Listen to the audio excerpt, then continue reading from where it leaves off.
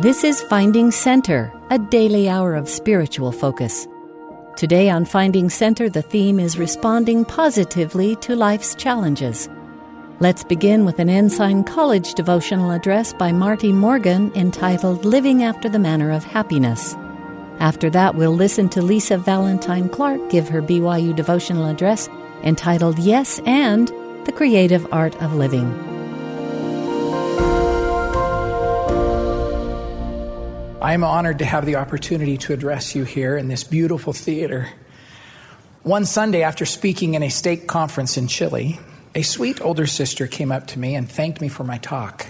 And then she said, "Soon you will be speaking from the conference center." I wish I had her phone number so I could call her and tell her that her prophecy came true today. I am speaking from the conference center.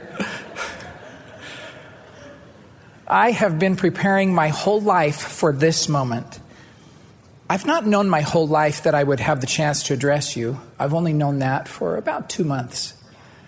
But my whole life is my preparation. When President Eyring extended the call for my wife and I to preside over the Chile Santiago East Mission, he said, "If you are honest and careful, you will be able to see all the ways the Lord has prepared you throughout your whole life for this calling." That counsel and promise changed me. I began to honestly and carefully reflect on the ways the Lord had prepared me to serve as a mission president. I have considered that wise counsel and promise ever since that day to help me prepare for a variety of subsequent opportunities to serve others, including the chance to speak to you today. I have honestly and carefully reflected upon the many ways the Lord has prepared me to speak to you. I know you. Some of you have been or are my students. Many of you I have met around the campus, and we have had brief conversations. 8 of you who are students here at LDSBC call me president because we served side by side in the wonderful Santiago East Mission. Others I have not met yet. We have not spoken. But I feel like Moroni when he said, "But behold, Jesus Christ hath shown you unto me, and I know your doing." I know many of you have overcome great adversity. Many of you are facing challenges in your lives. Some have loving families who support you, and others do not. Some of you are struggling with feelings of doubt and fear. Most of you are, as it says in 2 Nephi chapter 31, verse 20, pressing forward with a steadfastness in Christ. I know you are a powerful force for good, and Satan would love nothing more than to discourage you, hold you back, and keep you from reaching your divine potential. Now, I'm not silly enough to think that this talk is going to change your life forever. However, my true desire, my hope and prayer is that you might leave here just a little better than when you arrived. For that to happen, you and I both need to allow the Spirit to teach us today. In 2 Nephi chapter 5, verse 27, Nephi tells us, "And it came to pass that we lived after the manner of happiness." I find this so interesting. He just finished telling us of all the problems they had experienced with his brothers, which led finally to their separation. For years, Nephi had to endure the way his brothers treated him. I have 7 brothers, and sometimes they may not have treated me well, but to my knowledge, none of them ever tried to kill me. I wonder why. Early in the days of their separation, Nephi felt to tell us that they lived after the manner of happiness. When I study the scriptures in order to get a broader understanding of what has been written, I like to identify what was not written. For example, Nephi did not say, "We were happy." He did not say, It did not matter what my brothers said or did. I always smiled at them and thanked them for the great service they were providing for me and the way they persecuted me. Nephi's life was difficult and filled with many challenges. Yet he said they lived after the manner of happiness. What does it mean to live after the manner of happiness? What is life like for happy people? Do they have all of their needs and most of the things they want in life? No. I have known too many happy people from different parts of the world who hardly had anything to know that is not true. Is it because they are healthy and strong? Again, no. While serving her first mission, my wife became friends with a sweet woman named Debbie, who had muscular dystrophy. This disease attacked her muscles, and at age 17, she had to be put on a ventilator to pump air into her lungs, and she was confined to her bed or a reclined wheelchair. After my wife and I were married, we traveled to California to visit Debbie. My wife had told her about me and wanted her to meet me. She told her I was a singer. So Debbie asked me to bring some music and sing to her. I had sung in many hospitals and care facilities before, and it was fun to try and bring a smile to the faces of many people through my voice and inspired music. When we entered her room in her home, I immediately felt the Spirit. I felt love, and to my surprise, I felt happiness. There was nothing I could do to make her happy because she was already happy. Almost anyone who went there to visit her left a happier person because of her. Debbie taught me that it does not require good health to be happy. The prophet Joseph Smith was imprisoned many times. One of those was in Liberty County, Missouri. He was incarcerated in what was known as Liberty Jail, which is a stupid name for a jail.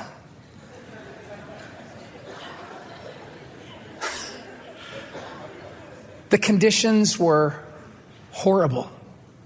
His resources were minimal, and his ability to communicate with the suffering saints was greatly limited. This caused him, like you and me at times, to cry out, "Oh God, where art thou?"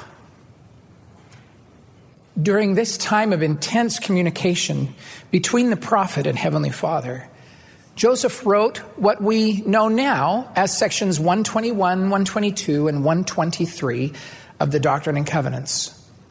The last verse in these important sections of Scripture is relevant to our topic today.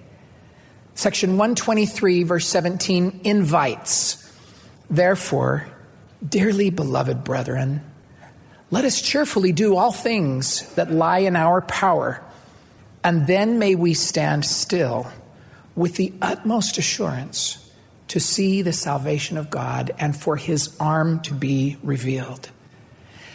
How do we determine what lies in our power? What is within our power and what is not?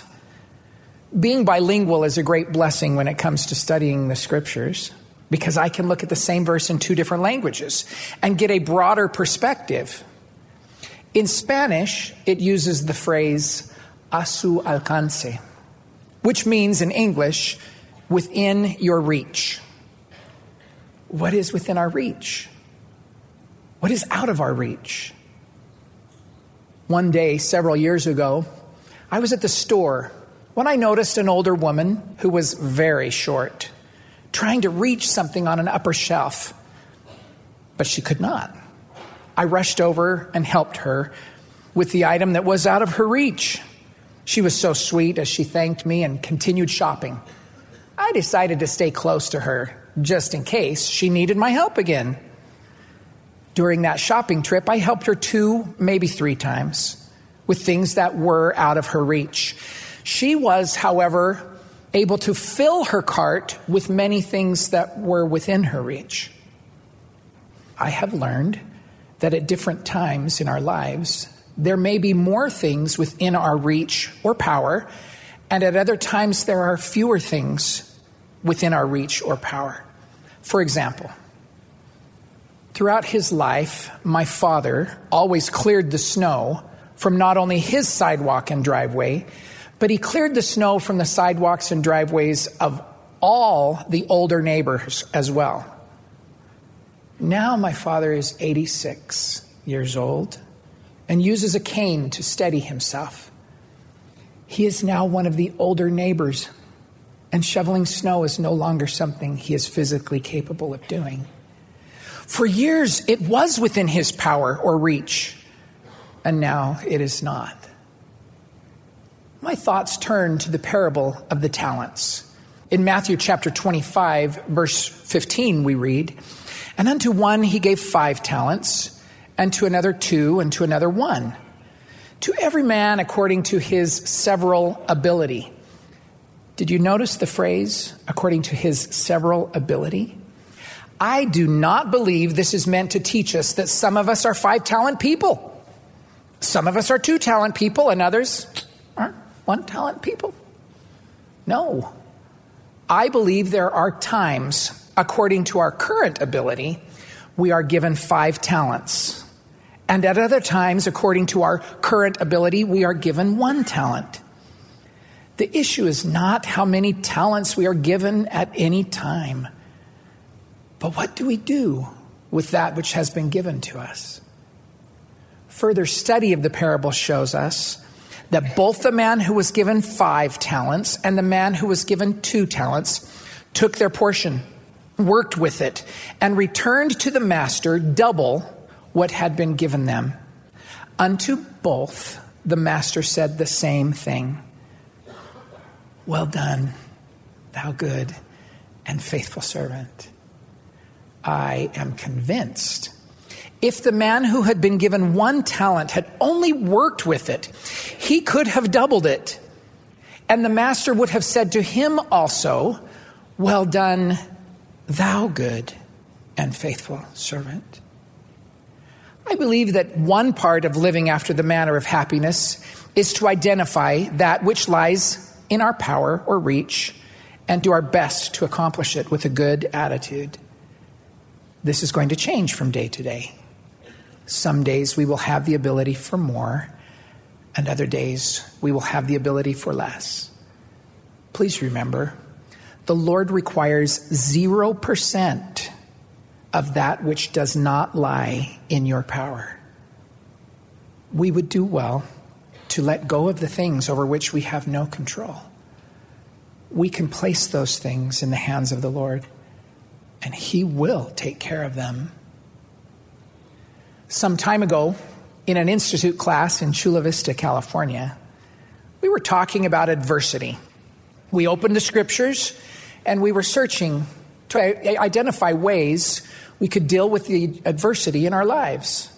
When one of my students began to laugh out loud, I mean, it was not just a little chuckle. It was a strong, full, hearty laugh. I looked at her, called her by name, and asked, "What is so funny?" She said, still laughing, "Oh, you are so funny." Now, I try to use some humor in my classes, but in that moment, that was not my intent. So I asked her to help me understand. She said, "You stand up there and talk as though you have had trials in your life, but obviously you haven't had the kinds of trials in your life that we face every day." This shocked me. My mind was racing. I was trying to understand why she perceived my life to be free of trials, because believe me, it was not. I first thought to list for her a sampling of the major trials I'd been through in my life, but that didn't seem like the right thing to do in the moment. It suddenly clicked in my mind, and I tried to explain to her what I want to share with you. Those of you who know me know that I have a happy disposition. I like to smile. My attitude is my choice. I may not get to choose the circumstances in which I have been placed, especially when the bad choices of other people have deeply hurt me. But I can choose the attitude in which I will face the circumstances. Do not misinterpret the positive way I try to approach my trials for a lack of trials. Somehow, I hear the Lord speaking to me when he said to the prophet Joseph in Doctrine and Covenants, section 121, verses 7 and 8. My son, peace be unto thy soul. Thine adversity and thine afflictions shall be but a small moment, and then, if thou endure it well, God shall exalt thee on high. Thou shalt triumph over all thy foes. Did you notice he did not say, if thou wilt just endure it, if thou wilt put up with it, if thou wilt hang in there? There's a big difference between enduring and enduring well. My positive attitude toward any given trial or affliction gives me hope, strength, and power to endure it well. I wonder if there is an additional way that we might look at the manner of happiness. Could we explore the definition? That manner is a way of doing, being done, or happening, a mode of action. Please allow me to share a tender example. I have permission from a dear friend to share this, although I will not use her name. Our friend, after many years of struggles, was diagnosed as paranoid schizophrenic. What a challenge. Her life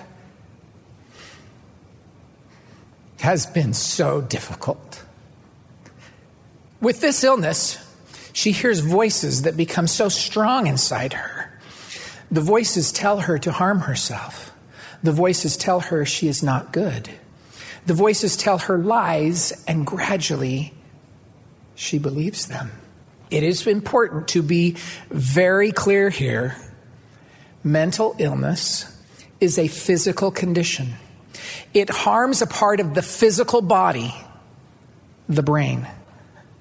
This is not a spiritual issue. She is not possessed by an evil spirit.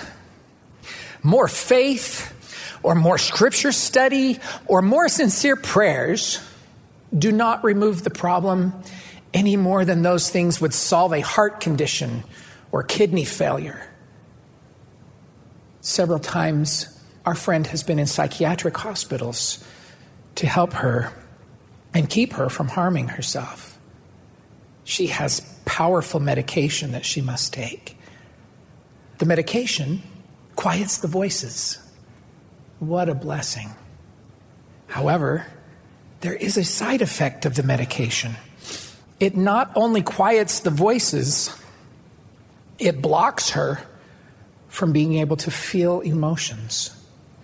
It keeps her from being able to feel the Spirit.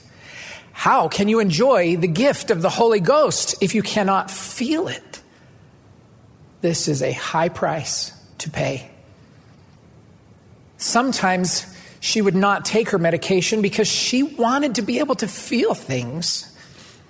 But the voices would become so strong again that she was once again in danger. She decided, even though she hated it, to take the meds.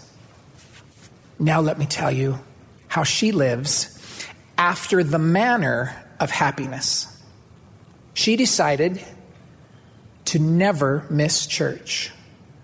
She attends church and serves faithfully in whatever calling extended to her, not because she can feel the Spirit there, but because she knows the Spirit is there. She sings in the choir, not because she can feel the Spirit when they sing, but because she knows the Spirit is there. She reads her scriptures and prays every day, not because they help her to feel the Spirit, but because she knows the Spirit is there in the Scriptures and in her prayers. She attends the temple every week, not because she can feel the Spirit there, because she can't. But she attends the temple because she knows the Spirit is there. Oh, the wisdom in Doctrine and Covenants, section 87, verse 8. Wherefore, stand ye in holy places, and be not moved until the day of the Lord come. For behold, it cometh quickly, saith the Lord. May I take the liberty of adding a phrase? Stand ye in holy places, and be not moved, even if you are not feeling it in that moment. I am not suggesting that you fake it till you make it. You can only fake something for so long before it becomes too exhausting and you crash. Also, if it is fake, the Spirit will not be there. The Holy Ghost only bears witness of truth. Rather than trying to fake it till you make it, I promise you will find strength beyond your own if you faith it till you make it. Returning to Doctrine and Covenants, section 123, verse 17.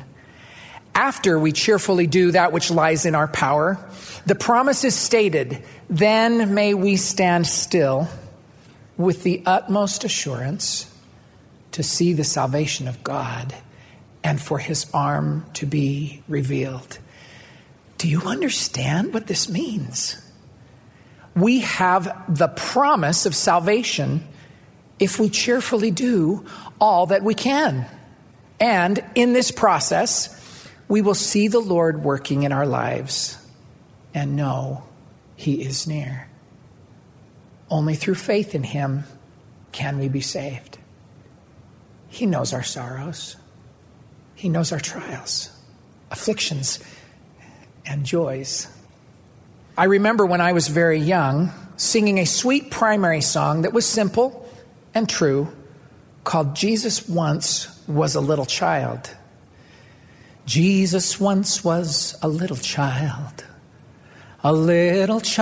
like me.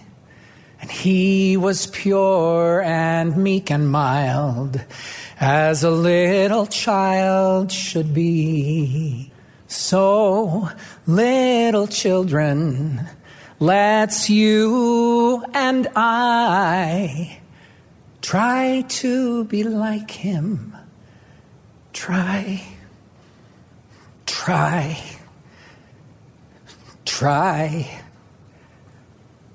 At the end of the Rodgers and Hammerstein musical, The King and I, Anna's son, Louis, asks his mother an interesting question about the dying king of Siam. Was he as good a king as he could have been? To which Anna responds, I don't think any man has ever been as good a king as he could have been. But this one tried. He tried very hard.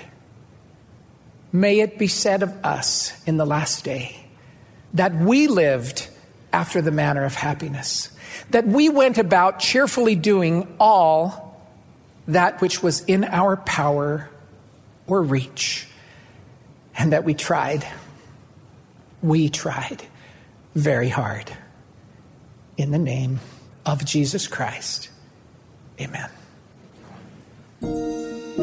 You've been listening to Finding Center. Our theme today is responding positively to life's challenges. We've just heard from Marty Morgan.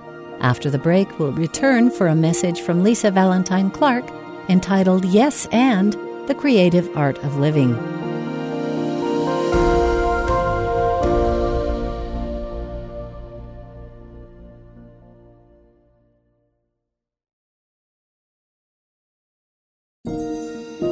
This is Finding Center, a daily hour of spiritual focus.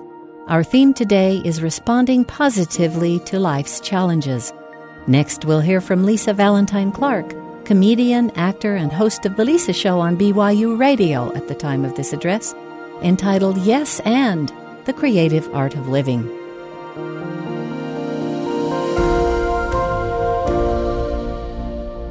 In improvisation, you make up everything as you go, in the moment, and by listening to others on the stage, you make up character traits and movement and dialogue to create art. It might be a simple scene or an entire play or musical. You might be thinking, oh, that sounds horrible. But to some extent, it's something that all of us do every day. I mean, after all, we don't plan out every detail of our days, and then it goes according to that script. We wake up, move forward, maybe make plans, but pivot, adapt, react, eat something, pivot some more in some variation every day. After decades of performing improv with different groups like the Garens, the Thrillionaires, the Show-Offs, and The Lisa Show on BYU Radio, and certainly after many years of motherhood, I have come to see that the principles that allow for good improv have application for the creative art of living and becoming. The guiding principle of improv is yes and. It means that you accept whatever's offered to you on stage and then you add something to it. That's it. You don't deny it, you don't question it, you just take it and move forward. And there are a million ways to do this. For example, you might walk onto stage and with nothing but a suggestion like a non-geographic location or a relationship between two people, you would start the scene with an action. You might be miming like a sweeping action, but the other actor might interpret it as curling, you know, that sport in the Olympics. But both are right, it doesn't matter. Whatever the other says, you accept it and add to it. So, if someone comes on stage and says, "Mother, stop sweeping and come get in the car," you might say, "I just need to finish up this corner. It will calm my nerves before the surgery." Now, you've accepted the offering, you're sweeping, you have a mother and child relationship, and you added something to it. There's a surgery, and you're nervous. It moves the scene forward. Something is happening, and you're discovering the characters and the story together. Now, an example of not doing this or denying the offering is saying something like, "Mother, stop sweeping and come get into the car." And you could stop the scene or make things really uncomfortable by saying, "I'm not your mother. What are you doing?" You've negated the offer. "I'm not your mother." And you asked a question, "What are you doing?" Putting the other actor on the spot to come up with another offering because they have to immediately respond. You've added nothing. You just confuse the actor and the audience and immediately stop the action. Yes and requires that you are in the moment. It requires you to listen and observe everything that's happening around you. And it requires focus and attention to detail. But at the same time, it's a call to action because you have to be ready for anything. Understandably, there will be some times when you get a bad offering, when you, like the audience, has a particular expectation or anticipation for a suggestion that just doesn't come or seems dumb. There are a lot of reasons for that because you're just responding and acting to a lot of things that are happening around you, and you might have a blurred brain moment yourself and give a less than perfect offering. This is to be expected. The real test in improv, the ones that separate the easily forgotten scenes from the memorable, magical moments, lies not in the offering, but in the yes and moment that comes next, when the less than stellar offering is picked up, polished, and held up as a treasure. In situations like this, it is the troupe, the community of actors that you're performing with that makes all the difference. The trust and relationship that you have with each other is priceless. To not only listen, accept, and add, but to jump in and save, or better yet, set you up to succeed in an effortless way that the audience might not notice, all in service of the story being told in that moment. That's the goal. That's where magic happens, in the unexpected. But it surprises, it entertains, it creates something you could have never done on your own. When I was a younger, plucky, extroverted girl from Lincoln, Nebraska, with a bag full of lipstick and dreams, I used to think in optimistic rose-colored glasses like my life was a musical and anything could happen. And now I see life more like a middle-aged, dark, kind of scratched and smudged glasses that honestly, anything could happen. It's all the same. In the late summer of 2015, my husband, Christopher, noticed a slight drag in his leg. It seemed to move a little slower, which was odd. I told him to shake it off, like any loving wife and overworked mother of 5 growing children. When it became worse and it affected the way he walked, we went in for tests, and thinking it was an old back issue come back, we assumed a cortisone shot or back surgery at worst was in our future. When that MRI came back absolutely clean, we were surprised but not alarmed, so we had another MRI higher in the neck. When that was clean, we did a full CAT scan. When that showed nothing and he developed muscle fasciculations, many tests were ordered. After blood work, 3 times, scans, test, and time, the worst case scenario, the disease no doctor says out loud, even as a theory, was scribbled on a doctor's note, and he was sent to a specialist who confirmed he had ALS, Lou Gehrig's disease. It not only has no known cause, but it has no treatment, no predictable progression, fast, slow, starts in the leg, arm, voice, and no cure. The average life expectancy is 2 to 5 years. For 2 weeks, he and I lived with the reality of that diagnosis. We didn't talk about it. The shock was so great. But as he started walking with a cane and more people tried to help, we knew we couldn't keep it any longer, and we told our kids, who were at the time ages 8, 11, 13, 16, and 18, our families and close friends, and life has never been the same. The first year was the hardest as we tried to wrap our mind around all the changes in our home that suddenly needed to be equipped with handicapped features. We live in a 1970s split level, which was the absolute worst situation for a wheelchair, but that was just the beginning. We had to think of employment, savings, family issues. Every aspect of our life felt like a panic.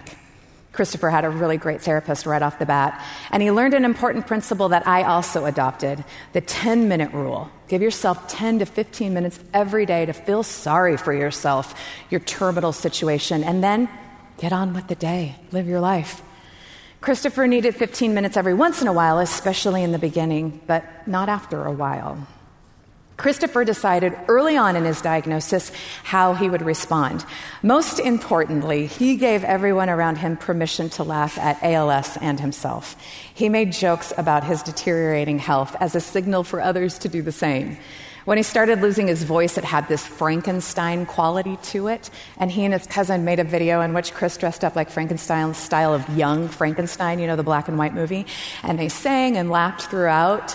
He did lip-sync videos with his kids. He wrote joke reviews online and posted them to social media.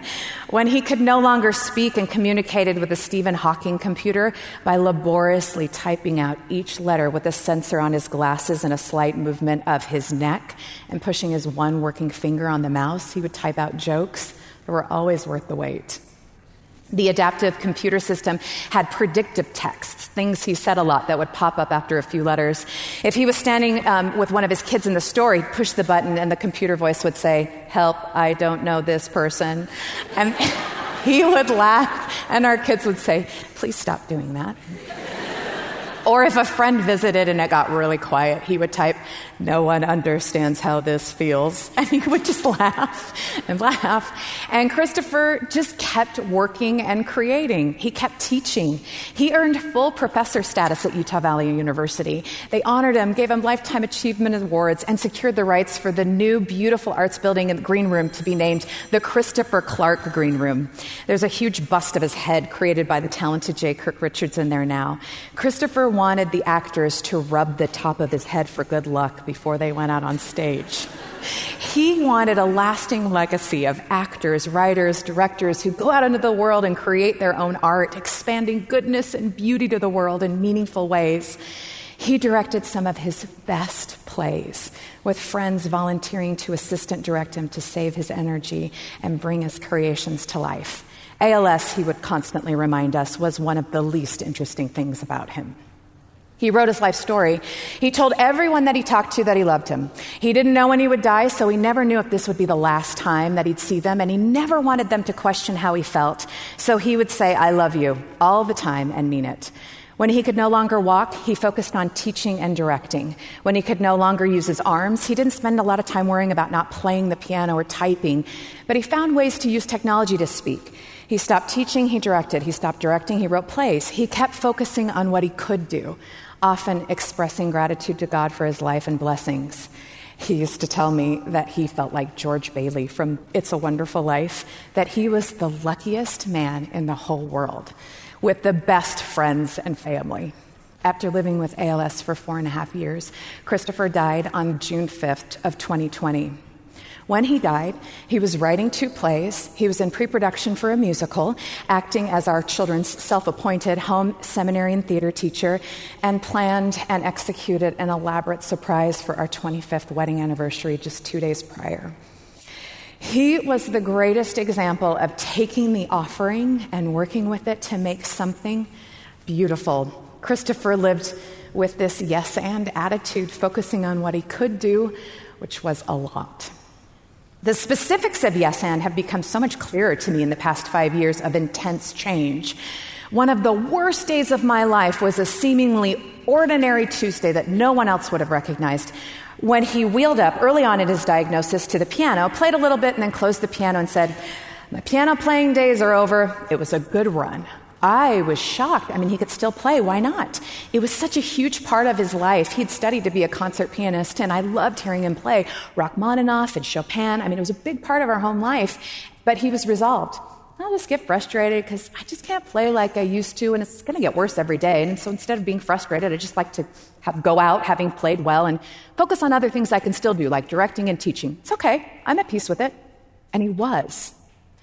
In the fall of 2019, Christopher, with extremely limited movement and absolutely no ability to speak, spent the entire day and into the early evening praying and typing out using that expensive adaptive technology to land on each individual letter of each carefully chosen word with a subtle movement of his neck and the assistance of that dot from his glasses and that click from one last remaining moving finger. He was able to type out an entire priesthood blessing for each one of our 5 children.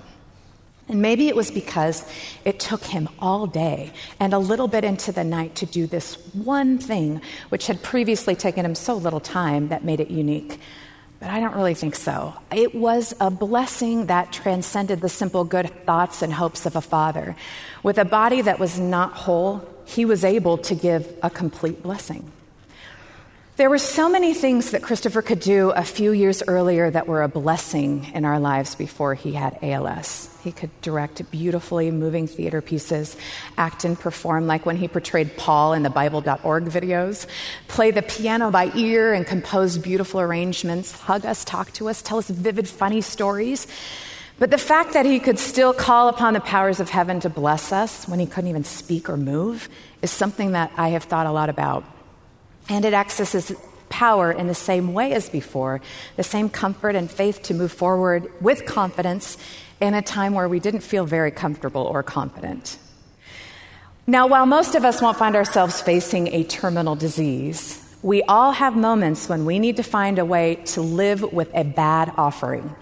And while we are most notably aware of the no's in our lives, focusing on the yes ands can be used as a tool to move forward and focus our grieving hearts on the reality of our situations and what we have to work with, our yes and.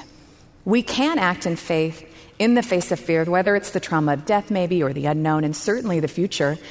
President Nelson addressed this in his general conference address, Hear Him, during a frightening global pandemic, and outlined how our fear is an indication that we're ready to hear the words of Christ. He taught us repeatedly that before the Father introduces his Son, the witnesses are in a state of fear and to some degree desperation. The apostles were afraid when they saw Jesus Christ encircled by a cloud on the Mount of Transfiguration. The Nephites were afraid because they'd been through darkness and destruction for several days. Joseph Smith was in the grips of a force of darkness just before the heavens opened. Our Father knows that when we are surrounded by uncertainty and fear, that what will help us the very most is to hear his Son. Because when we seek to hear, truly hear his Son, we will be guided to know what to do in any circumstance. We are promised guidance as we make the next yes and decision or action to move forward in unexpected times. An especially meaningful promise to me because I've learned that a lot of humor and joy is found in the unexpected or seeing the unexpected happen. But to see it or experience in it, we have to accept the offering we have, be honest about it, and make a choice to act. President Nelson taught that our circumstances don't have to dictate our happiness when he said, "And I promise you that your capacity to feel joy will increase, even if turbulence increases in your life." Our very capacity for joy in a time when we're the most afraid can be expanded. President Nelson gives us a lot of specific ideas about how to increase our ability to receive personal revelation, which is a very individual pursuit. But he repeats himself for emphasis when he says, "I renew my plea for you to do whatever it takes to increase your spiritual capacity to receive personal revelation. Doing so will help you know how to move ahead with your life, what to do during times of crisis, and how to discern and avoid the temptations and the deceptions of the adversary." When we seek Christ, we're learning to listen and develop the ability to receive personal revelation, which is the ultimate way to practice yes and. I don't want to underestimate how hard this is. I've never had a more difficult time practicing what I preach than this past year. It's not like I've been laughing my way through caregiving, mothering, grief, isolation, or exhausting work. I mean, not at all. But it's the practice of all of this that changes me and my capacity, not a singular event. I think of life less as a performance and more as a working rehearsal. But I also don't have complicated feelings about laughing and crying. Just like Chris didn't want to be defined by ALS, I don't want to be defined by what I've lost. And I don't want to miss out on any of the offering of joy around me because I'm too in love or loyal to grief, pain, or suffering. Each next step or choice, living in the moment, is all we have. What we'll think about, what we focus on, who we invite in, how we deal in each moment is all we have control over. Personal revelation becomes so vital then because it accounts for the elements we cannot see, which, when the needs are immediate, it's individual, vulnerable, and guiding, and most importantly, it's all motivated by love. Sister Julie B. Beck emphasized this idea when she said, "The ability to qualify for, receive, and act on personal revelation is the single most important skill that can be acquired in this life. It requires a conscious effort." When working in a scene, whether it's on a stage or in a conversation, specifics matter. Individual choices do make a difference. Every character adds something. You can't have everybody be or look or act the same. Not only would it be really boring, but beyond that, nothing would happen. There's no theater, conflict, resolution, change. Specifics are individual, and they make up everything. Personally, I was able to physically lift my husband when there was the need and no one else to help. Have impossible conversations with great focus and mental clarity. Have connections with people at just the right moment for a very specific need that answered an unspoken but desperate plea just given in my mind. There are many experiences, some too sacred to talk about here today, that I will hold in my heart forever as evidence that sometimes we are asked to do impossible things with great love, and we are not left alone to do them. The Shakespearean quote, "Serve God, love me, and mend," from Much Ado About Nothing rattles around in my brain as a way to remember the guiding principles of improv in living life. Serve God is the driving force, the super objective of our lives, reminding me that God has a plan for me, my faith is in Him, and my relationship and communication is a creative offering that needs to be expressed in the details of how I live. Love me reminds me to choose love, to love everyone, to be the one who loves more the most, and to show it. It reminds me that it's a human need to be loved, and when all is said and done at the end of our lives, that's what we remember. And mend for the acknowledgement that we're human, we're practicing, we're going to make mistakes, our hearts are going to be broken, but they don't have to stay broken. As L.R. Noss beautifully said, "Do not be dismayed by the brokenness of the world. All things break, and all things can be mended, not with time, as they say, but with intention. So go, love intentionally, extravagantly, unconditionally. The broken world waits in darkness for the light that is you." And of course, when we feel weak and uninspired, we have the right to ask for personal help. We cannot underestimate the evidence of God's love and our reliance on it. Instead, we can look with new eyes and expand our understanding of God's love. Elder Gene R. Cook beautifully said this: "It is a part of the gift of charity to be able to recognize the Lord's hand and feel his love in all that surrounds us. At times, it will not be easy for us to discover the Lord's love for us in all we experience because he's a perfect, anonymous giver. You will search all your life to uncover his hand and the gifts he has bestowed upon you because of his intimate, modest, humble way of granting such wonderful gifts. When I feel weak, I remind myself that none of us perform in a vacuum, and to look to family, friends, my ride or die connections, and my peripheral connections, neighbors, ward members, colleagues. Christopher's career was all about people, about the students and the co-creators in the creative arts. His legacy is the legacy of all these actors and producers and directors and creatives going out into the world and creating art with the tools and education and passion that they learned from Chris. On the wall opposite his desk in his office were the words, "All is love." He put it there to remind himself that whether as a department chair, a director, teacher, colleague, friend, or student, that no problem, no frustration was more important than the person in front of him who was a child of God, a friend. You can't have personal revelation without honesty and vulnerability. One offering at a time, one choice with actors who you trust. This quote from C.S. Lewis illustrates how I feel about this. He said, "In friendship, we think we've chosen our peers. In reality, a few years difference from the dates of our birth, a few more miles between certain houses, the choice of one university instead of another, any of these chances might have kept us apart. But for a Christian, there are, strictly speaking, no chances. A secret master of ceremonies has been at work. Christ, who said to the disciples, 'Ye have not chosen me, but I have chosen you. You have not chosen one another, but I have chosen you for one another.' Friendship is not a reward for our discrimination and good taste in finding one another out. It is the instrument by which God reveals to each the beauties of the others." My yes and way of seeing life as one long improvisational story has helped me become a little more comfortable with the idea that the future is never what you think it will look like and that we're all just making it up as we go. And when we do it with great love and intention, when we ask ourselves the big questions in life, we get to choose what we offer moving forward. But we need to know who we are and what we want. We can change what we want, but we need to be honest about how we feel, which requires us to be vulnerable and brave when we approach God in prayer, asking for individualized personal revelation. Elder Michael John Uté said, "Oftentimes it's easier for us to think and speak of Christ's atonement in general terms than to recognize its personal significance in our lives. The atonement of Jesus Christ is infinite and eternal and all-encompassing in its breadth and depth, but wholly personal and individual in its effects.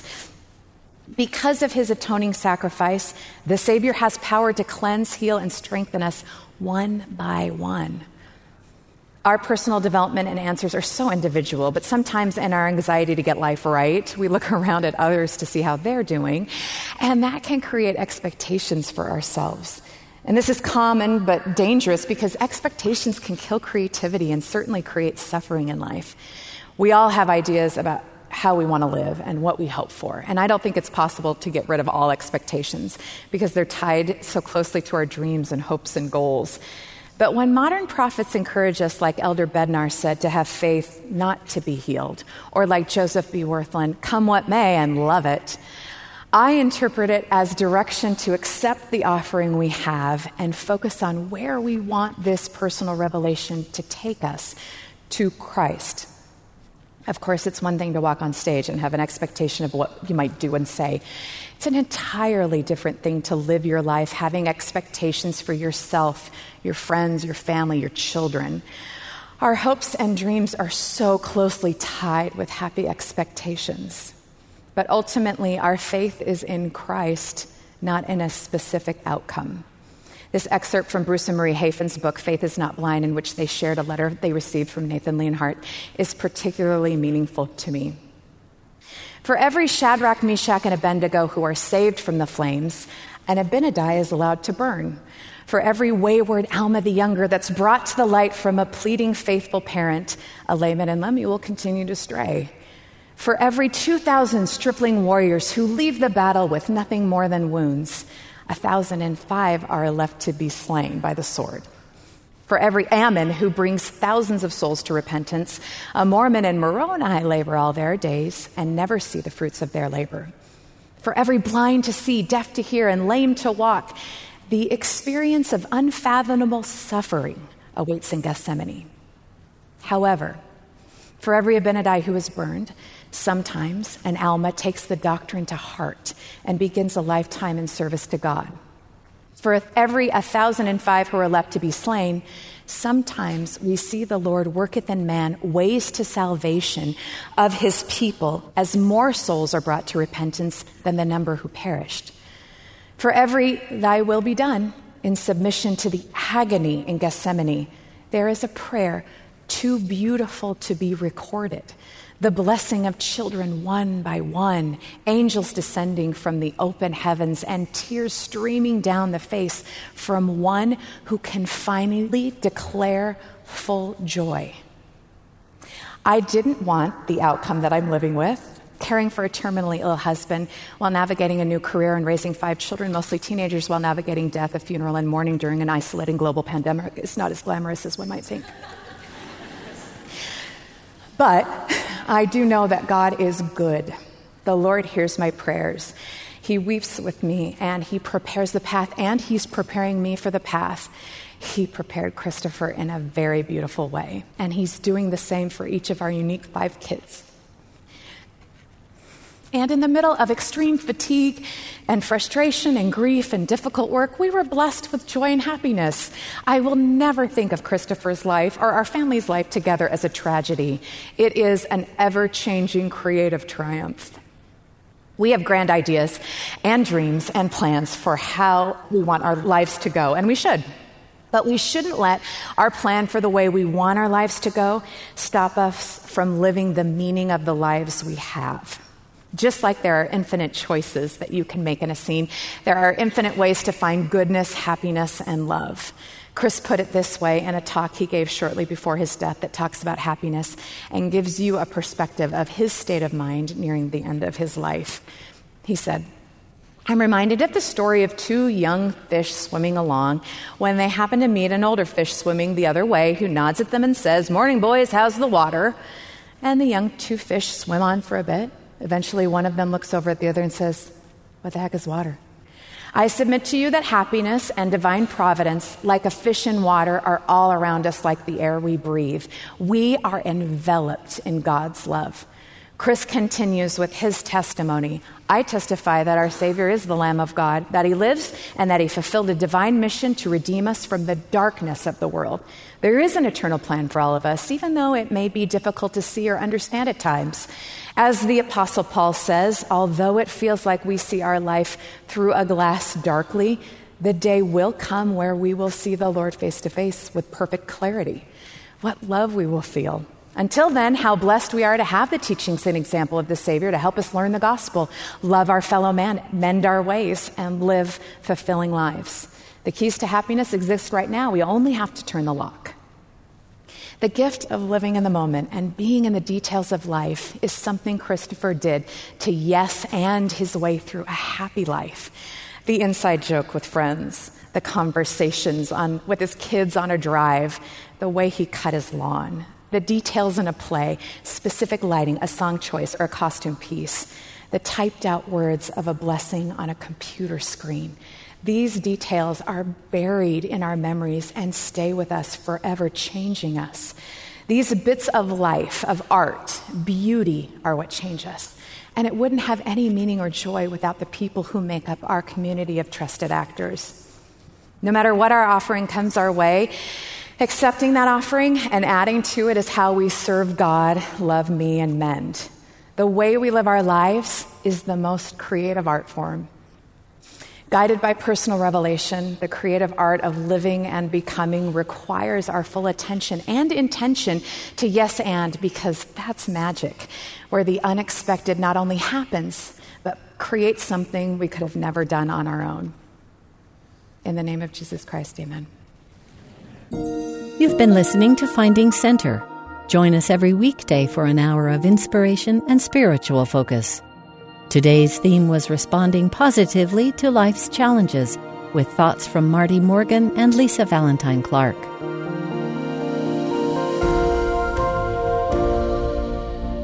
Finding Center is a production of BYU Broadcasting.